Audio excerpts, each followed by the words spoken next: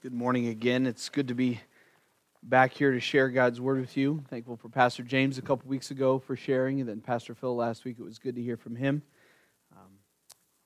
Told Pastor James this morning after we prayed in my office, it's like, okay, I think it's like riding a bike, right? Even after 2 weeks, it's amazing how kind of out of the routine you get. But glad to be back to finish out the Gospel of Mark these next few weeks and celebrate, of course, the resurrection of Christ next week. If you have your Bibles, please open to Mark chapter 15. Mark 15, we're going to be looking at verses 33 through 47. If you're using a Pew Bible, it's page 853. Let's pray. Father, thank you. Thank you for Jesus, as we've just sung. We were your enemies, but now we are brought near through the blood of Christ. Lord, we have access to you. We were once separated, your enemies. We were dead. Now we are made alive. We are brought near. We are your children. What a transformation that is through Christ, through union with him, through the fact that he has suffered on the cross, on the tree for us. Lord, by his suffering we are healed. He took our sin. We receive his righteousness. What an unfair and glorious exchange. Lord, help us now as we reflect on Christ's final moments on the cross and his burial. And Lord, what that means for us. Help us to understand your word. We pray in your Son's name. Amen. If you have your Bible, please follow along as I read, starting in verse 33. When the 6th hour had come, there was darkness over the whole land until the 9th hour. And at the 9th hour, Jesus cried with a loud voice, Eloi, Eloi, lema sabachthani, which means, my God, why have you forsaken me?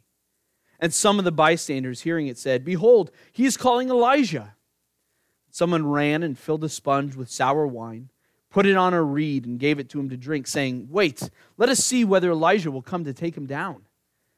And Jesus uttered a loud cry and breathed his last. And the curtain of the temple was torn in two from top to bottom. And when the centurion who stood facing him saw that in this way he breathed his last, he said, truly, this man was the Son of God. There were also women looking on from a distance, among whom were Mary Magdalene and Mary, the mother of James the younger, and of Joseph and Salome. And when he was in Galilee, they followed him and ministered to him.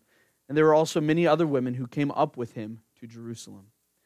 And when evening had come, since it was the day of preparation, that is, the day before the Sabbath, Joseph of Arimathea, a respected member of the council, who was also himself looking for the kingdom of God, took courage and went to Pilate and asked for the body of Jesus. Pilate was surprised to hear that he should have already died. And summoning the centurion, he asked him whether he was already dead. When he learned from the centurion that he was dead, he granted the corpse to Joseph. And Joseph brought a linen shroud, and taking him down, wrapped him in the linen shroud and laid him in a tomb that had been cut out of the rock. And he rolled a stone against the entrance of the tomb. Mary Magdalene and Mary, the mother of Joseph, saw where he was laid. There's something about having access and being denied access. Right? Wanting to get into something, but yet being denied for whatever reason.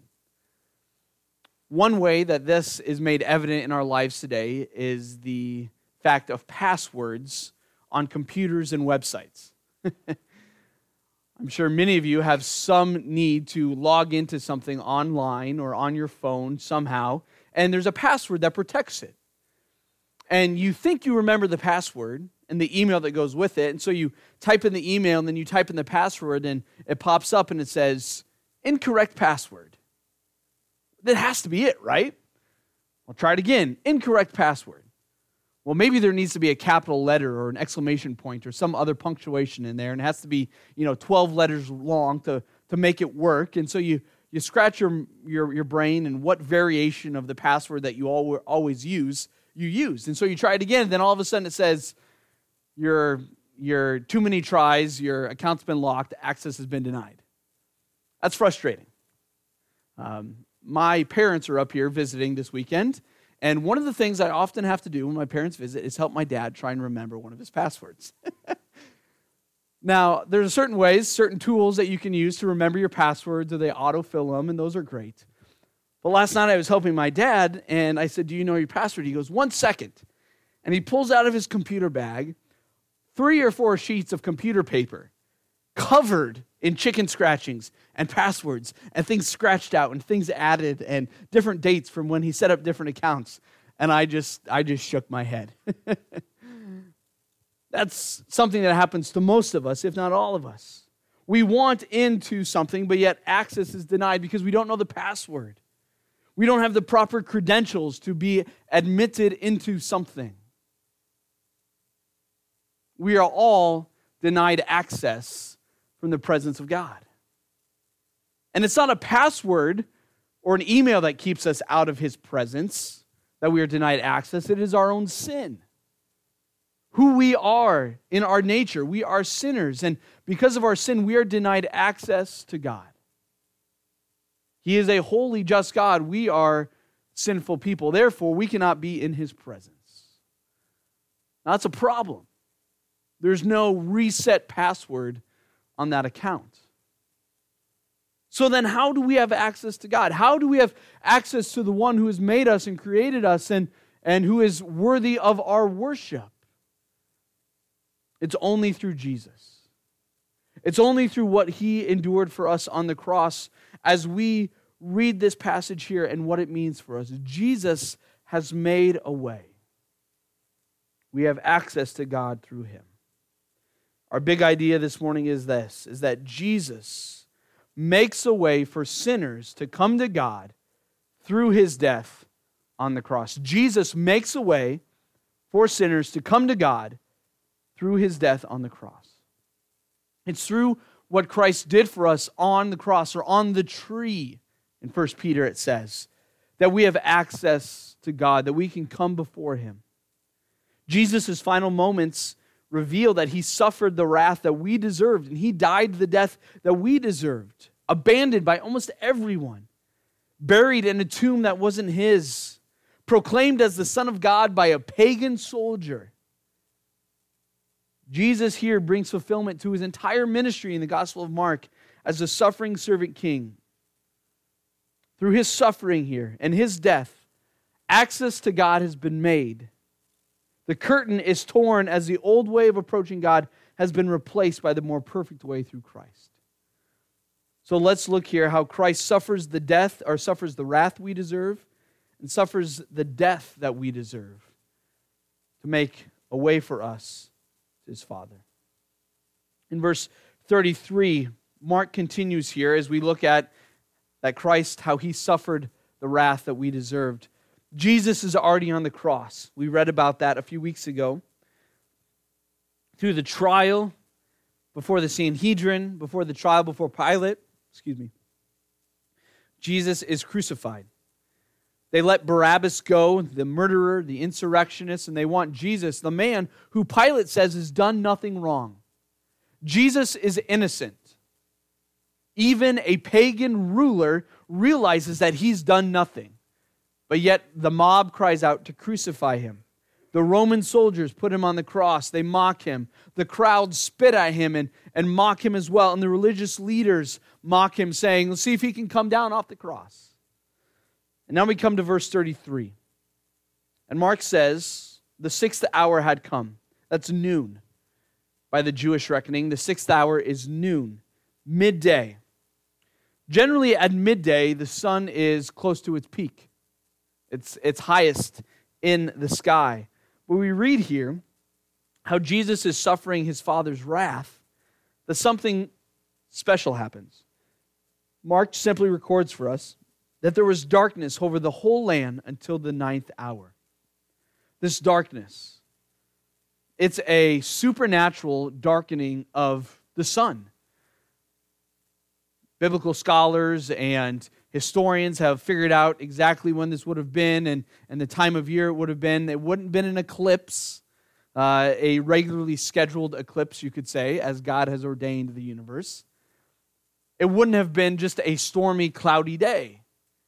Mark would have recorded for us, but this is a supernatural darkening of the whole land until the 9th hour, that is 3 o'clock in the afternoon. From noon to 3, there's a supernatural darkening of the sky.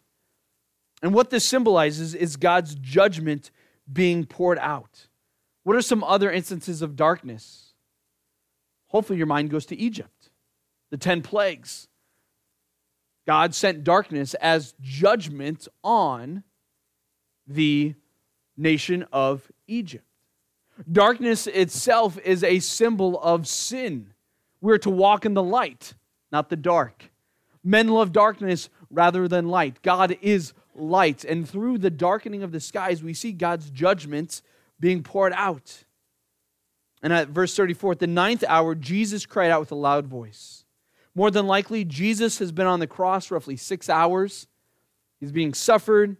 He's suffering. He's being mocked and all these different things. But at the 9th hour, 3 o'clock in the afternoon, Jesus, who has been more reserved than we would ever expect, he's hardly said a word. He hasn't argued back. He hasn't shown force of any in his interaction with those who are crucifying him. Now he cries out. This idea of a cry of anguish, almost of pain.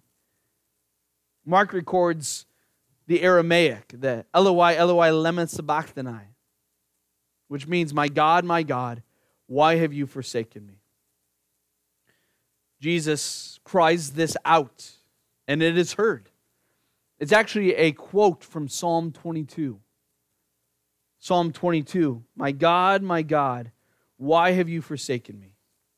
Here, most people believe, and I think it's a fair statement, this is the sense in which God's wrath is at its zenith as it's being poured out upon Christ. Yes, Jesus suffered physically.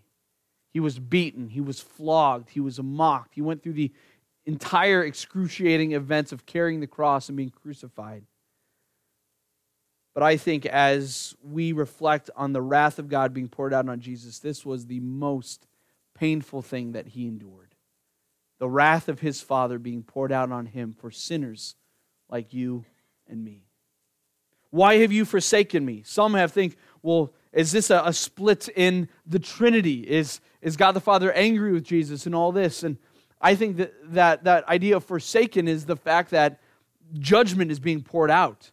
Not that God the Father is somehow disposing of Jesus, but rather the wrath of God is being poured out and placed squarely on his shoulders. This wrath is excruciating, but it's the point of why Jesus has come. He has come to give his life as a ransom for many, and this is the payment. This is what is owed. Justice has to be dispensed, and here we read of justice being executed upon Christ. Sin is being paid for by the sinless Lamb of God. And those around him heard him. Verse 35. Some of the bystanders hearing it said, behold, he is calling Elijah. In Jewish tradition, Elijah, of course, and we believe, did not die. He was taken up to heaven as Elisha watched. And he saw the chariots come and to pick up Elijah and take him to God. And it was often thought in Jewish tradition that Elijah would come to help those who needed help, who were being persecuted and suffering. It became a nomenclature of Elijah will help you.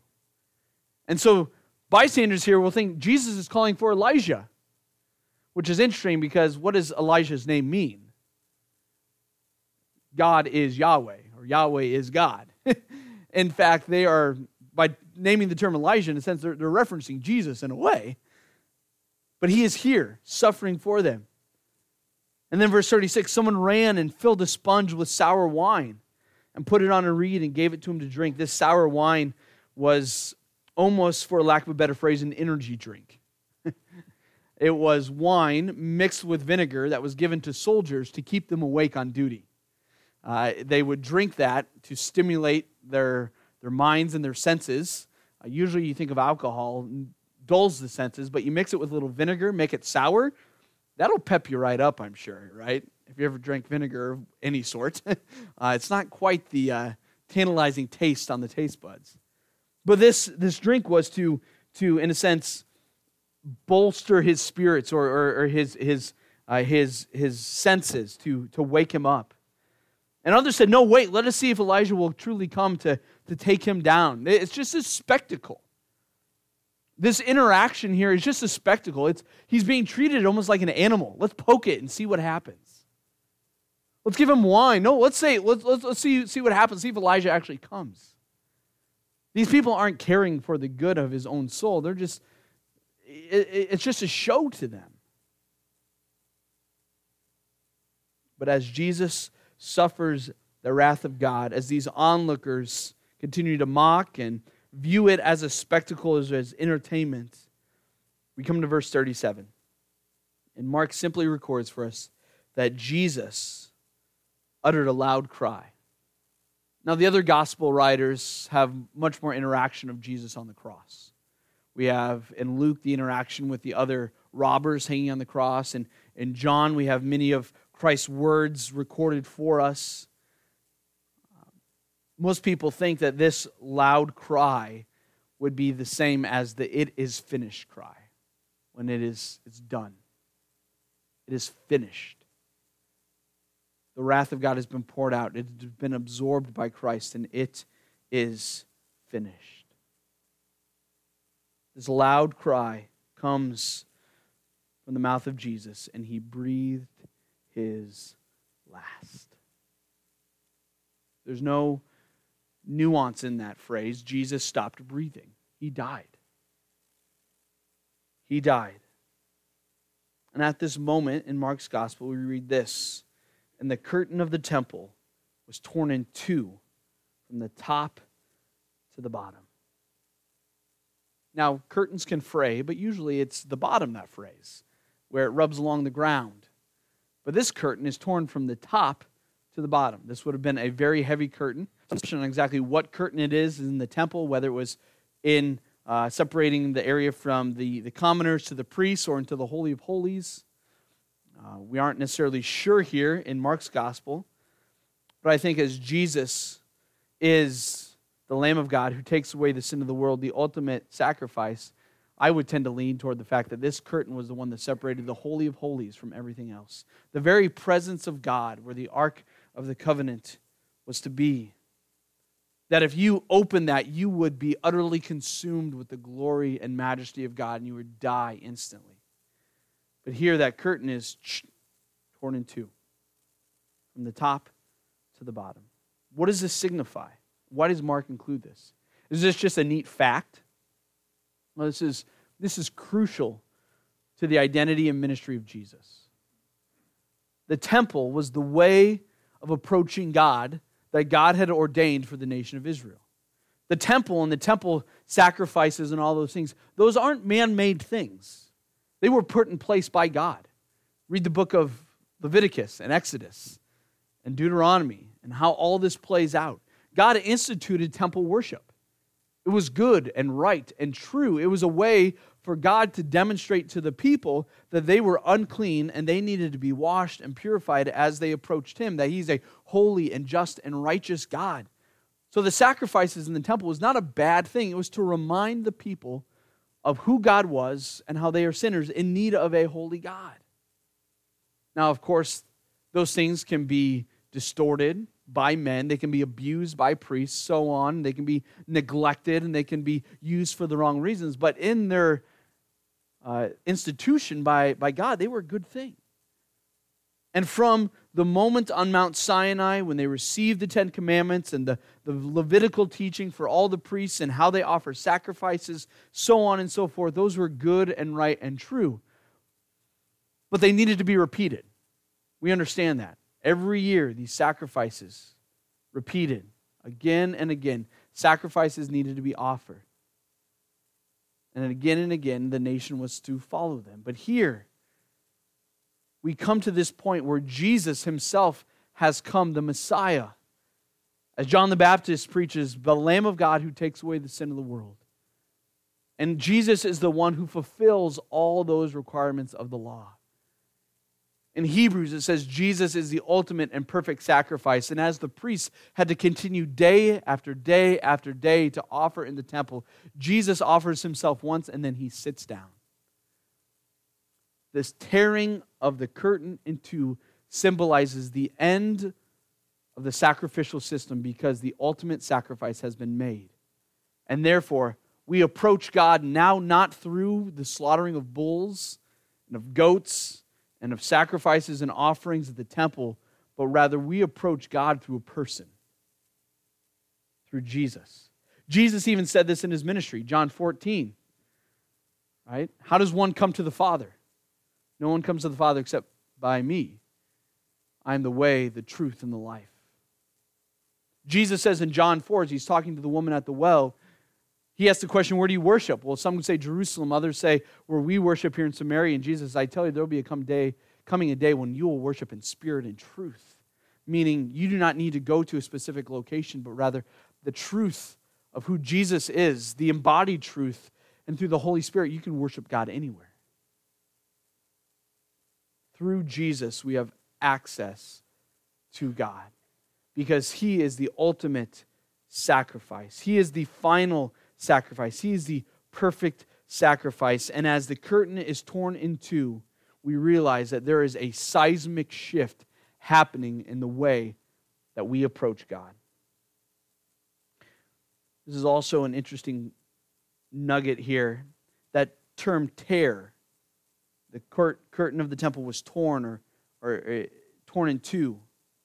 That word is only used one other time in the Gospel of Mark, and it's used at the very beginning when Jesus is baptized. And it says the heavens open. Literally, it's the heavens tear. And just as the voice of the Father says, this is my beloved Son in whom I am well pleased, and the Holy Spirit descends, literally there's a tearing and an acknowledgement of who Jesus is. We have the bookend in the Gospel of Mark where the curtain is torn in two as Jesus' ministry, in a sense, is complete. And he has suffered for us. Verse 39, and when the centurion who stood facing him saw that in this way he breathed his last. Imagine being that centurion, set there on guard, watching Jesus. This is a centurion, a Roman soldier who's in charge of roughly 100 Roman soldiers, centurion. This would be a hardened Roman pagan soldier. Now he's heard of Jesus. He's probably watched Jesus throughout this whole ordeal. And as Jesus comes to the end, and as Jesus gives up his spirit and breathes his last, and all of this happens, look at what the centurion says. Truly, this man was the Son of God. Now, is this an acknowledgement of faith? Perhaps. But it clearly was an acknowledgement that Jesus was someone more than what everybody said or thought he was. People don't normally die like this. But the way in just Jesus conducted himself, and as the centurion witnessed his death on the cross, he knew that Jesus was the Son of God. It's interesting. Mark's gospel, we've been tracing this theme, right? Jesus has come preaching the gospel of the kingdom of God. Mark, in the very beginning of Mark 1, this is what he says as he introduces his gospel. The beginning of the gospel of Jesus Christ, the Son of God. That's how Mark introduces his gospel. But yet throughout the gospel of Mark, the disciples kind of get it, but they kind of don't. They kind of grasp who Jesus is, but yet they falter and fail. The demons believe, but yet they aren't allowed to speak to it.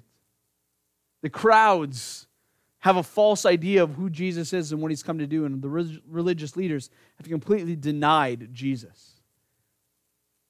Here we come to this statement, this declaration, this clear fact of who Jesus is, and it comes from a pagan Roman soldier. Truly, verily, certainly this man was the Son of God. What a wonderful act of God's grace in that this Roman soldier confesses Christ as the Son of God. And then Mark also mentions these women looking on. Mary Magdalene and Mary, the mother of James the younger and of Joseph and Salome. And these women are associated with Jesus and his ministry. And Mark says when he was in Galilee, they followed him and ministered to him. And there are also many women who came up with him to Jerusalem. Though we have been focusing on the disciples, there were other followers of Jesus. And these women, they ministered to Jesus and to the disciples, and it also said that they helped support the ministry of Jesus. And though the disciples are scattered, there still is a remnant looking on.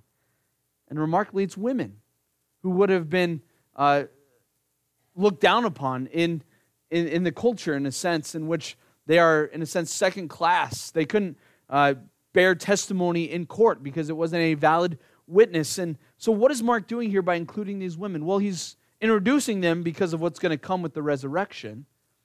It's also a proof that this is not a fabricated story, because if you were looking for support of Jesus, you're not going to include women in the first century.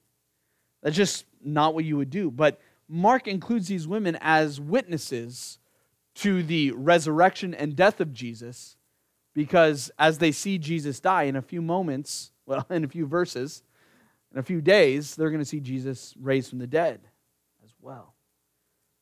But what do we read here in verses 33 through 41 is that Jesus endured the wrath of God that you and I deserved. This paragraph simply records for us the events of Jesus suffering on the cross.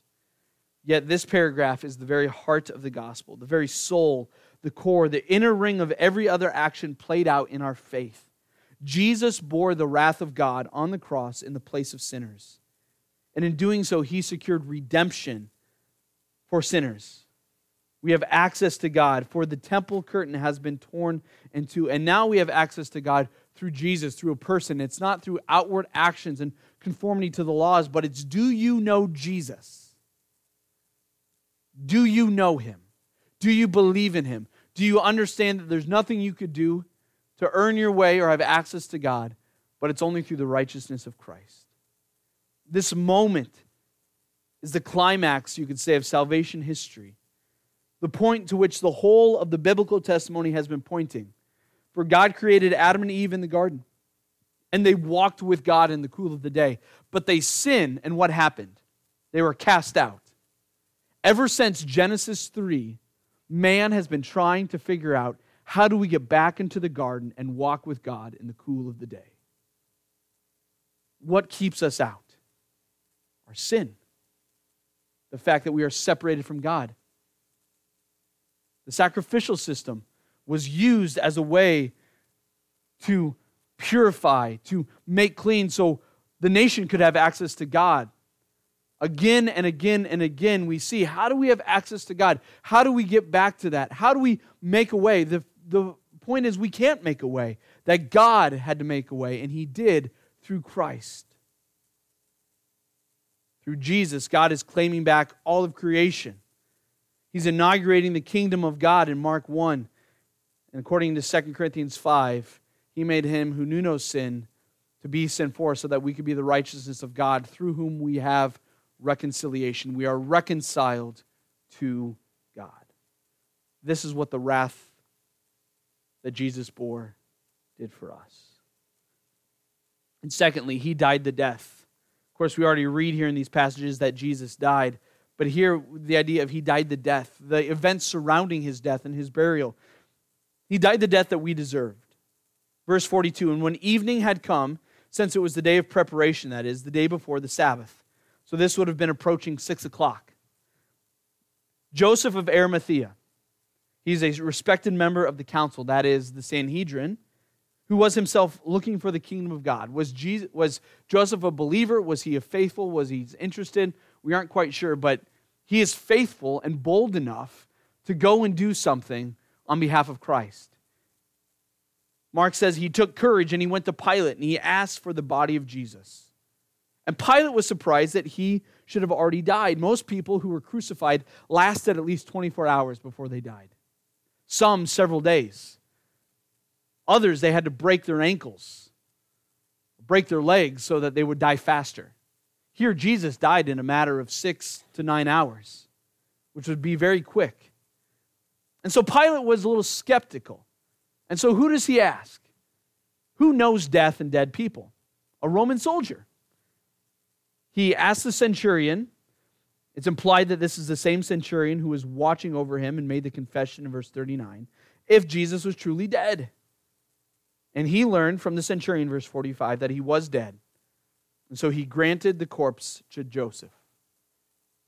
Everyone else has scattered. His other followers have dispersed. Even the women were looking on from afar. But here is one courageous individual who asked for the body of Jesus.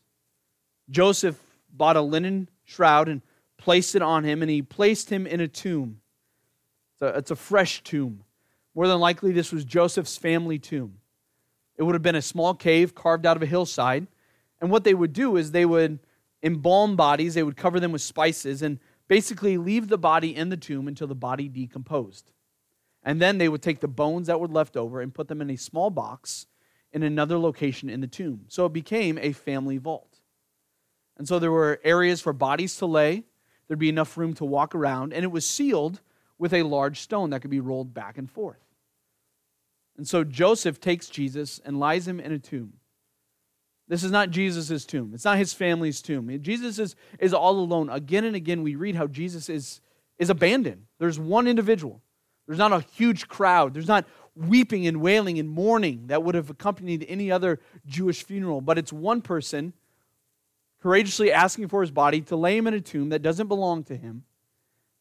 And it's so rushed that they didn't even have time to properly put spices and things on his body to cover the stench. That's what the women were going to be doing on Easter morning, right? They were coming to basically make the body of Jesus smell good as it decomposes. And it's rushed. It's put in the tomb. Joseph does this, says the end of verse 47, and he rolled a stone against the entrance of the tomb. And, a little side note here, verse 47, Mary Magdalene and Mary, the mother of Joseph, saw where he was laid. So Mark is planning these little things. The women are there, they're watching, they know where his body is, so that when they go to anoint it on Sunday morning after the Sabbath, they know exactly which tomb it should be. Jesus died publicly on the cross, and his burial was an affair with little to no fanfare. He was buried without mourning in a grave that didn't belong to him. The burial process was minimal and not complete.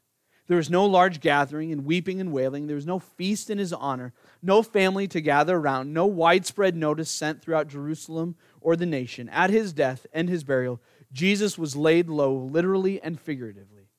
He was despised and rejected, abandoned and alone, humbled and insignificant in every way. Here is the Son of God, the Son of David, the Son of Man, laid low in the ground.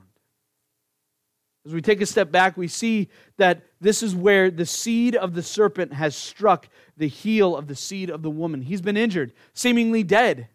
What's to happen now? What will the disciples do? Has all this been in vain? Here is the one present at creation, according to Colossians 1, holding the universe together. Here is the one who is to receive an everlasting kingdom from his Father, but he's dead and he's buried without pomp or circumstance. He's not buried as a king, he's buried as a servant.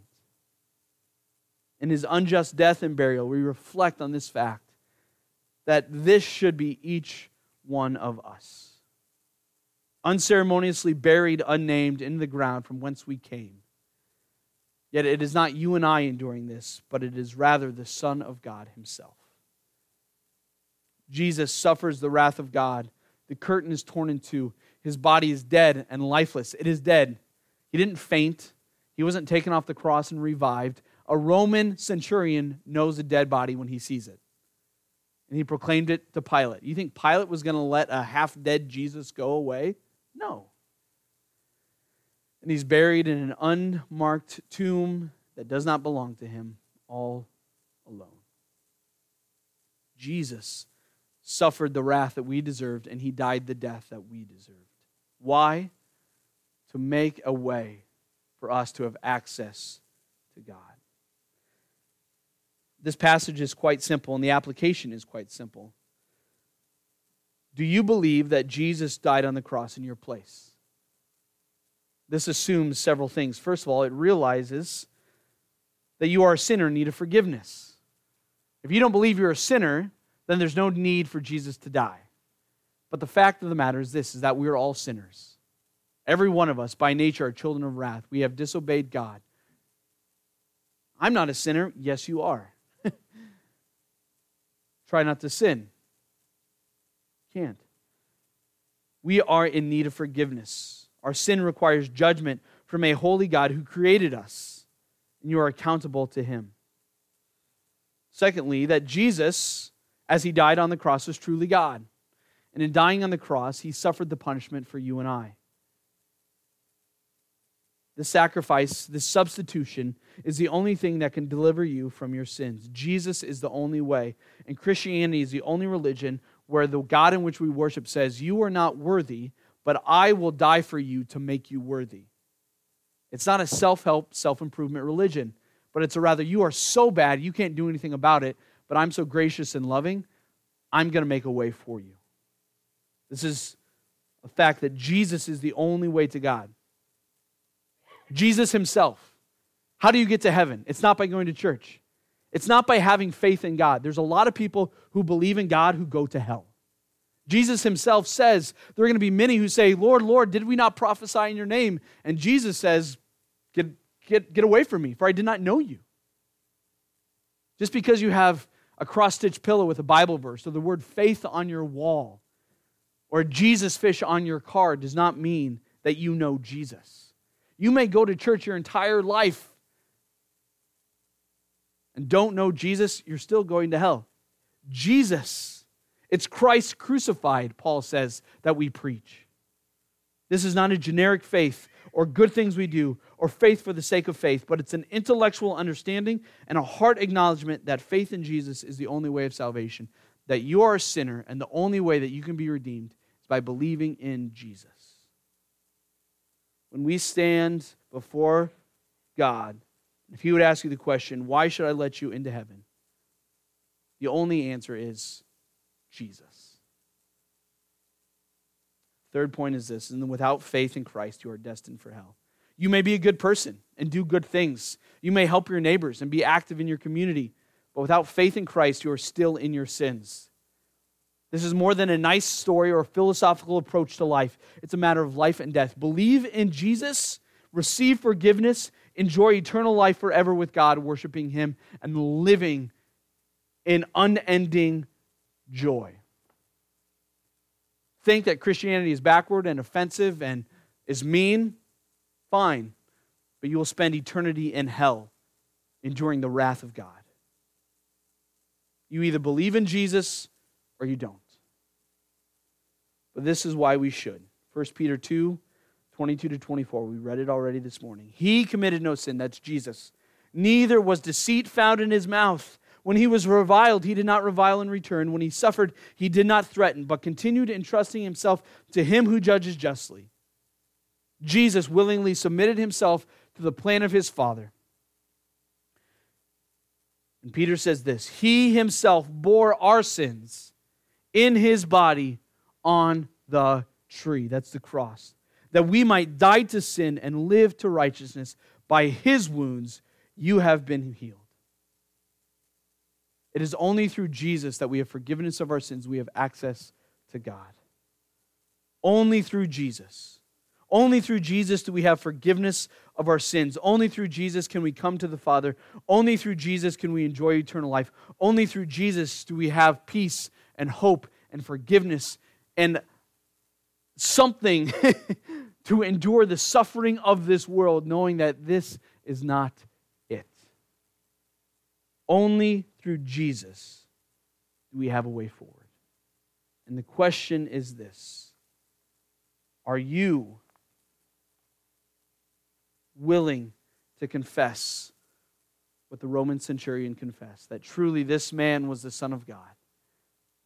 Would you believe that this man who suffered on the cross for you is God? That there's no other way to be made right with the Father except through Christ. We have access to God because Jesus makes a way for us through his death on the cross. Father, we thank you for Jesus. We thank you for the access that we have in him. Lord, help us not to take it for granted. Help those of us who know Christ to continue to enjoy that union we have with him. And for those here who may not know Christ, who are questioning, may they make sure, Lord, that there's a need to trust in Jesus. Otherwise, eternity in hell awaits. Lord, there is judgment, there is suffering. And yes, salvation removes that from us, but it's also the positive, Lord, that we get to be with you. You are loving and good and kind and gracious, and you are one that we would want to spend eternity with. Lord, I pray that you would continue to draw people to yourselves this morning. We pray in your Son's name.